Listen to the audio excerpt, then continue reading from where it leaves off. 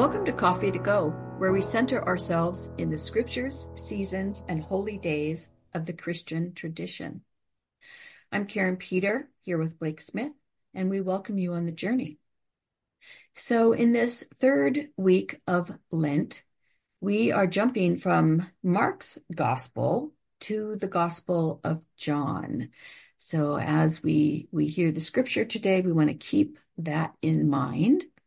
And our question, as always, is where are we this week with Jesus? And we are engaged with Jesus as we watch kind of the final actions of ministry that unfold right before Holy Week, right before the entrance into Jerusalem that we acknowledge on Palm Sunday.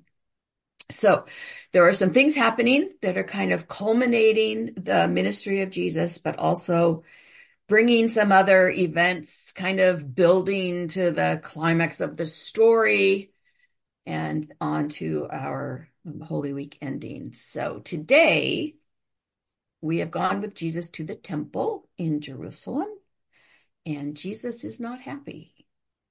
No, So he is not. let's hear it, Blake.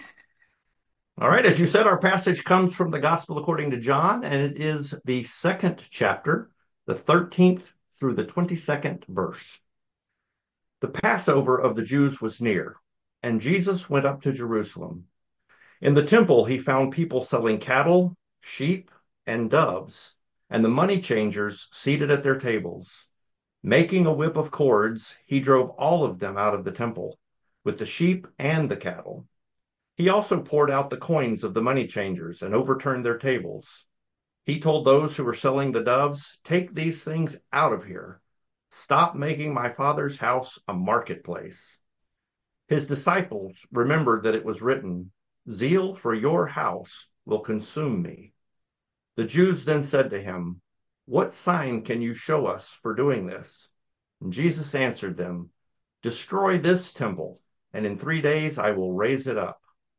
The Jews then said, "This temple has been under construction for 46 years, and will you raise it up in 3 days?" But he was speaking of the temple of his body. After he was raised from the dead, his disciples remembered that he had said this, and they believed the scripture and the word Jesus had spoken. So why does this passage matter in our journey with Jesus? Well, first we have to ask the question, who are the money lenders and the sellers of livestock? What is going on here? And so this is the time of Passover, and at Passover, people would come from all over, some fairly long distances to the temple. And that was for the purpose of worshiping, celebrating the Passover. And it was a worship that required ritual practices. So if you imagine some of these people, especially the ones coming from long distances, they didn't bring with them the livestock or what they needed for the ritual sacrifices. So they needed to purchase it when they arrived or obtain it in some way. And here were these um, people selling the livestock and not just selling it for a fair price. They were using it as an opportunity. We might think of when we're on a long trip and we stop in the middle of nowhere to get gas. And when there's not a lot of competition around, that person might be able to price gouge us, and we might pay a higher price. And here were these people, and the sellers in the marketplace knew that they needed these items, and so they were charging premium prices for them. And And wasn't because they it were, really the Blake, wasn't it really the poor who would be taking advantage of the worst? I mean, well, absolutely, yeah. absolutely. And so they might have very little. They just want to make a sacrifice. And the people in the temple, first of all, they're inside the temple, which is a problem because they have turned this place of worship into a marketplace. But probably more importantly, yes, they are taking advantage of the poor, especially in charging higher prices and taking more in exchange fees for the changing of money. So they're making it really difficult uh, for the folks to be able to accomplish what they've come there for. One writer asks, though, is it misplaced anger? So who should we be angry at? Is Jesus angry at the moneylenders and the market stall vendors? Or is he actually angry at the religious leaders? They, of all people, should have the welfare of the poorest at heart.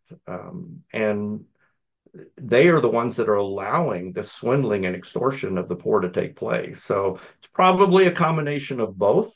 He's frustrated that these people are taking it, these lenders and vendors are taking advantage of the poor, but ultimately it's the religious leaders who have allowed this to happen. And we don't know, but there's certainly a possibility they might have even been getting a cut Mhm. from that as well. So either way, Jesus is angry and he acts decisively with authority, and he's going to overturn this travesty and right this injustice. So right there in the middle of everyone, he calls them out. And this is not just anywhere. Again, it is the center of the seat of religious power, and he's calling them out.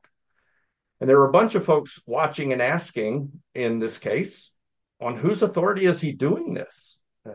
Just who does he think he is? They challenge Jesus, and he responds to their challenge by raising the stakes. And he says to them, destroy this temple, and in 3 days I will raise it up. Of course, we see that their immediate thought was to the physical building of the temple and going, that's just not possible. But what he's doing here is setting the stage for the arrest and the execution that is to come, and the resurrection then that comes in 3 days. So, Blake, as you were reading this scripture, I had these images that I've never had before in the scripture. And we talk about that in preaching classes and that kind of thing when we teach about how you could be preaching this scripture 100 years and you'll still find something new each time. Okay, so here's what Right? happened. So he gathered the cords to make a whip, right? And so Mm-hmm. all of a sudden, I have this image of Jesus walking around and just picking up anything he can find to like braid into a long cord. And he's muttering as he's doing this about how they are destroying this holy atmosphere, right? This sacred place. They are destroying the reason to gather in worship. They are destroying the idea even of sacrifice and ritual. And so then when you said and he says destroyed this temple, and I'm thinking you can just see him kind of muttering and going, well, I'll show you, destroyed this temple, like pointing to himself, right? Destroy this Exactly. temple and I'll raise it up in 3 days. And all of a sudden, the whole tone of that episode changed for me just in this reading today. Yeah. Interesting. And I think even as you say that, I because that's the way I see this passage, I probably read a little of that into it, into the expression, because it's like, look, you want to play this game, destroy this temple. Yeah. I'll show you. Yeah.